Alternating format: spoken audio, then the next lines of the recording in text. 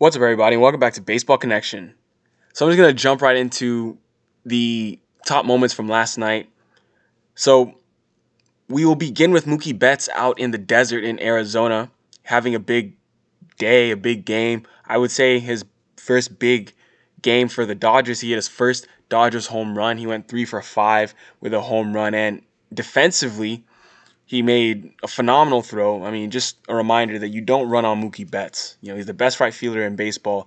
And he made a throw where, I think it was, Ketel Marte was trying to leg out a triple in the right field corner, and Mookie picks it up and throws it on a line all the way to third base, and they get him out. And it reminded me of exactly of a very similar play in Tropicana Field when Mookie was with the Red Sox a couple years ago, and Kevin Kiermaier trying to do the exact same thing, and Mookie gunned him down. That's why you don't run on Mookie Betts. He's an elite outfielder, elite arm, elite range, everything. But yeah, so he had a big game, a double, a home run, and an RBI single, and a 5-3 Dodgers loss to Arizona. But I would say that that's the Mookie we all know. That's the Mookie that I knew, watched, for years in Boston, and the Dodgers are happy to have. But the D-backs did win this game 5-3, so I should probably mention that. This game, was basically won on an eighth inning rally by the D-backs, where they came back to win, and that Dodgers bullpen got beat up a little bit. I mean, Blake Trinan was pitching for the Dodgers there. I mean, all runs were charged to him. All 4 runs in the eighth inning were charged to Blake Trinan, and all of them were actually unearned because there was an error by Justin Turner. He was shifted over, and he booted a sharp one-out grounder by Ketel Marte, and then that's when the floodgates kind of opened, and they were charged to Trinan, but at least they were unearned for him. Blake Trinan's trying to make a bit of a rebound this year. He was one of the better closers or relievers in all of baseball a couple years ago. Lost it all last year, and now the Dodgers signed him, trying to hope that catch lightning in a bottle and he can do some damage. But the D-backs win that game. Moving over to Anaheim, the Astros defeated the Angels 9-6 thanks to a career high 4 RBIs by Kyle Tucker.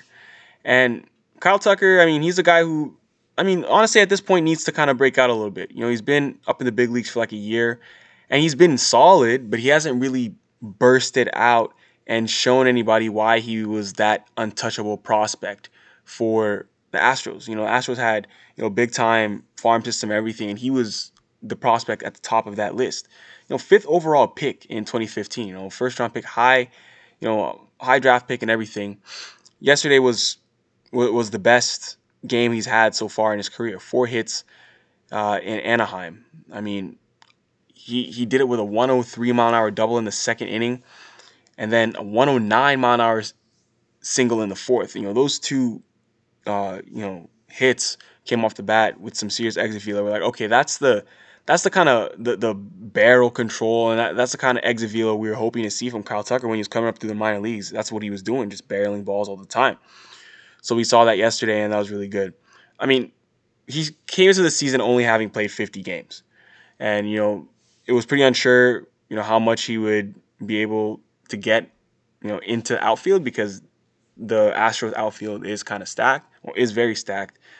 But with Yordan Alvarez still not ready yet, this is Kyle Tucker's chance. So he's alongside George Springer and, other guys, Josh Reddick, for example.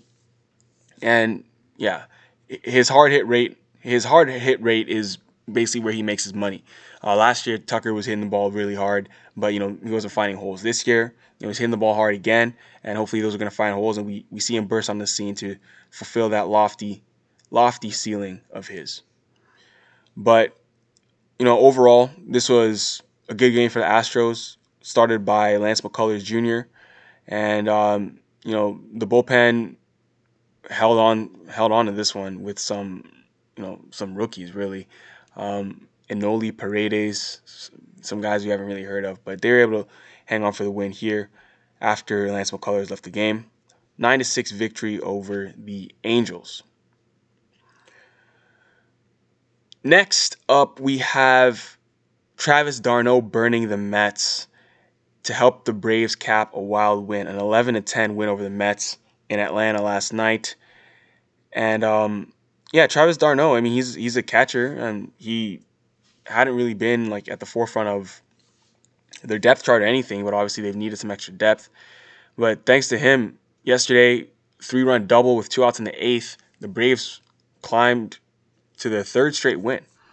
And that was a big game for Travis d'Arnaud. I mean, he's had a couple big games now for them. Looks like that catcher role is going to be his for the foreseeable future. I mean, they're going to ride the hot hand. That's what you have to do in a 60-game season. You just ride the hot hand. I know they have like Alex Jackson and other guys over there that that split time with him, but I find it hard to believe that they're going to pull him from this role at this point in time. So the Braves defeat the Mets yesterday in a wild win, 11-10 at Truist Park. Moving over to San Diego, the Padres. A lot of people are catching Padres fever this year. With the expanded playoffs, this is a team that people want to see do well. I want to see them do well. I want to see Fernando Tatis Jr. On the big stage. I want to see, Tommy Pham, guys like that. Legitimate studs. I want to see them play well. Chris Paddock, I want to see him pitch well.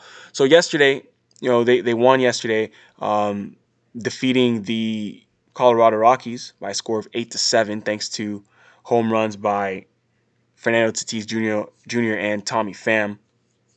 A wild ninth inning where their closer Kirby Yates allowed 2 runs, and then Drew Pomeranz had to come in and lock it down for an 8-7 Padres victory. But those 2 bats, Tatis and Pham, are gonna carry them. Not even Manny Machado, believe it or not. I think their offense is gonna go as far as Fernando Tatis takes them. Tommy Pham is probably their best overall hitter, or actually, who knows? Tatis is good too. I might just be sleeping on him because he's young, and I'm just giving Pham the edge because of the track record. But I mean, up till now, Fernando Tatis is a career 976 OPS guy, so I guess I should be fair and give it to him. But he's a monster, 21 years old, and he's just 21, dude. Like, this dude is insanely good, really good. The future of baseball there at shortstop, absolutely. The Cubs get just Jason Kipnis's first Cub home run. I mean, he probably hoped that his first Cub home run would become in front of a packed house at Wrigley Field. He's a Chicago native, in front of family and friends, but he had to do it, in an empty Wrigley Field. But I'm sure it was still special nonetheless as a hometown kid getting to do that. The Cubs win 6-3 over the Pirates on Friday night, and this was largely due to a strong start by Yu Darvish. I mean, Yu Darvish looked really good. He was absolutely dominant. The goal for him this year was to pick up where he left off last season. He left off last season feeling really good, and last night 6 shutout innings against the Pirates, 7 strikeouts, and just 2 singles, reaching 98 miles an hour with his fastball. That's vintage Yu Darvish, and that's exactly what they're going to need from him moving forward. The Cubs look pretty good for now. They're 5-2 a week into the season. As far as the second base battle for the Cubs, they're just going with a tandem with Nico Hoerner and Jason Kipnis. Like I mentioned yesterday, Jason Kipnis homered, but Nico Hoerner is up in big league camp too. I mean, he's on the roster, he's playing. I mean, Kipnis earned the spot on opening day, but they're keeping Hoerner like in the wings, and basically he's kind of like their next guy up off the bench. They're keeping Kipnis as the main starter now, but Nico Hoerner's still there. He'll spell him for a day off or something like that. But I mean, it's a good problem to have if you're the Cubs. Absolutely a good problem to have. Nico Hoerner's gonna be a big leader. He's gonna stay. I mean, he's off to a strong start this year. In 5 games, he's hitting 389 this year. He's a guy who's gonna hit. He's hit everywhere he's gone. In college, he hit. In the minors, he hit. In the major league, so far, he's hitting. Craig Kimbrell was a bit shaky in the 9th yesterday. He's been a bit shaky since he's been with the Cubs. I mean, but I don't really know. His fastball's down obviously a few ticks than it used to be in his prime. He's sitting 96, 97, which is still, gas. It's just that we're used to seeing this guy throw 100.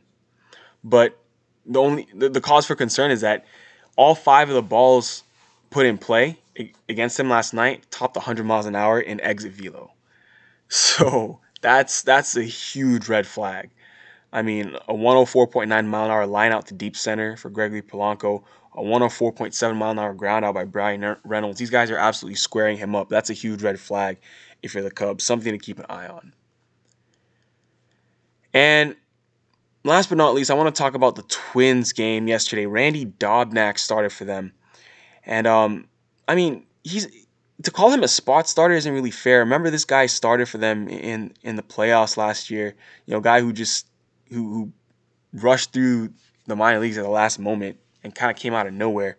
And he was good yesterday. I mean, he carried the Twins to a 4-1 victory over the Indians at Target Field.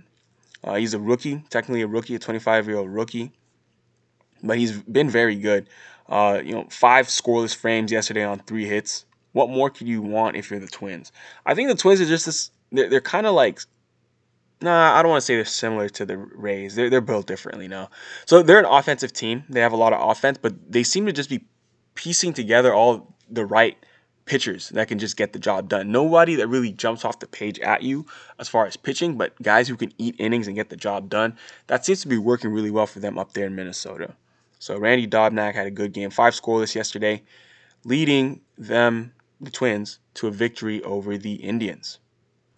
Alex Avila homered for the Twins yesterday, by the way. And Eddie Rosario hit a two-run double, and Max Kepler hit a leadoff home run. There we go. That should give us that's the source of all 4 runs they scored.